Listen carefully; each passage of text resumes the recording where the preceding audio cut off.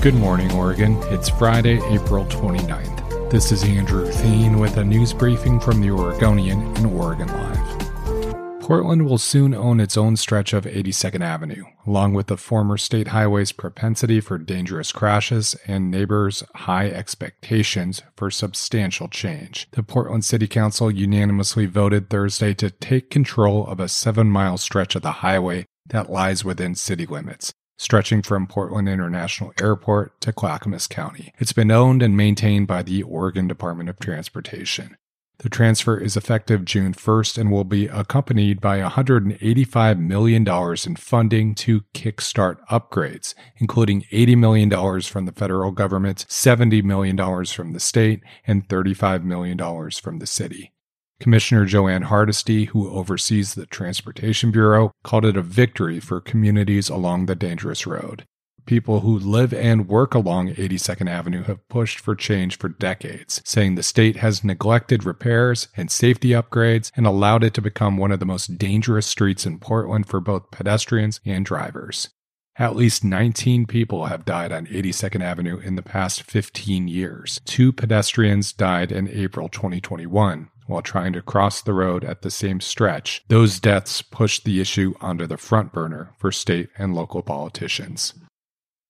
A Beaverton woman who says she has been tormented for more than 2 years by anonymous notes spouting racist and homophobic language has sued a neighbor who was allegedly caught on video leaving one of the notes on her car. The Oregonian is protecting the victim's identity out of fear of retaliation. The woman, who's in her 60s, believes she was targeted because she is Japanese and her partner is Latino. The woman hired a private investigator who captured video of 57-year-old Lorna Hunter leaving a handwritten note taped to the victim's car window. The lawsuit seeks $245,000 from Hunter for leaving the, quote, deranged, hate-filled, homophobic, and racist notes, starting in December 2019. Hunter allegedly left the notes bagged and taped to vehicles parked overnight at a condo complex in Beaverton. Messages appeared sporadically in 2020 and 2021, but ramped up aggressively this year. 14 of the 21 notes were left this year, and 5 were left this month. The Oregonian and Oregon Live reviewed copies of the notes as well as a spreadsheet created by the woman tracking the alleged harassment. The notes wrongly refer to the woman's partner as her son and frequently refer to him using homophobic slurs.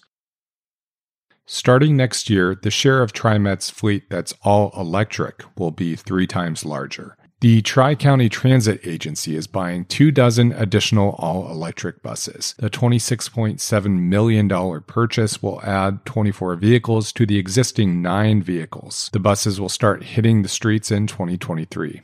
The all-electric buses can travel up to 150 to 200 miles per charge. TriMet has one of the largest bus fleets in the country, and it's historically been the state's largest diesel user. Diesel particulates are some of the most problematic emitters. TriMet hopes to transition away from diesel buses by or before 2040, but it has a fleet of more than 700 vehicles.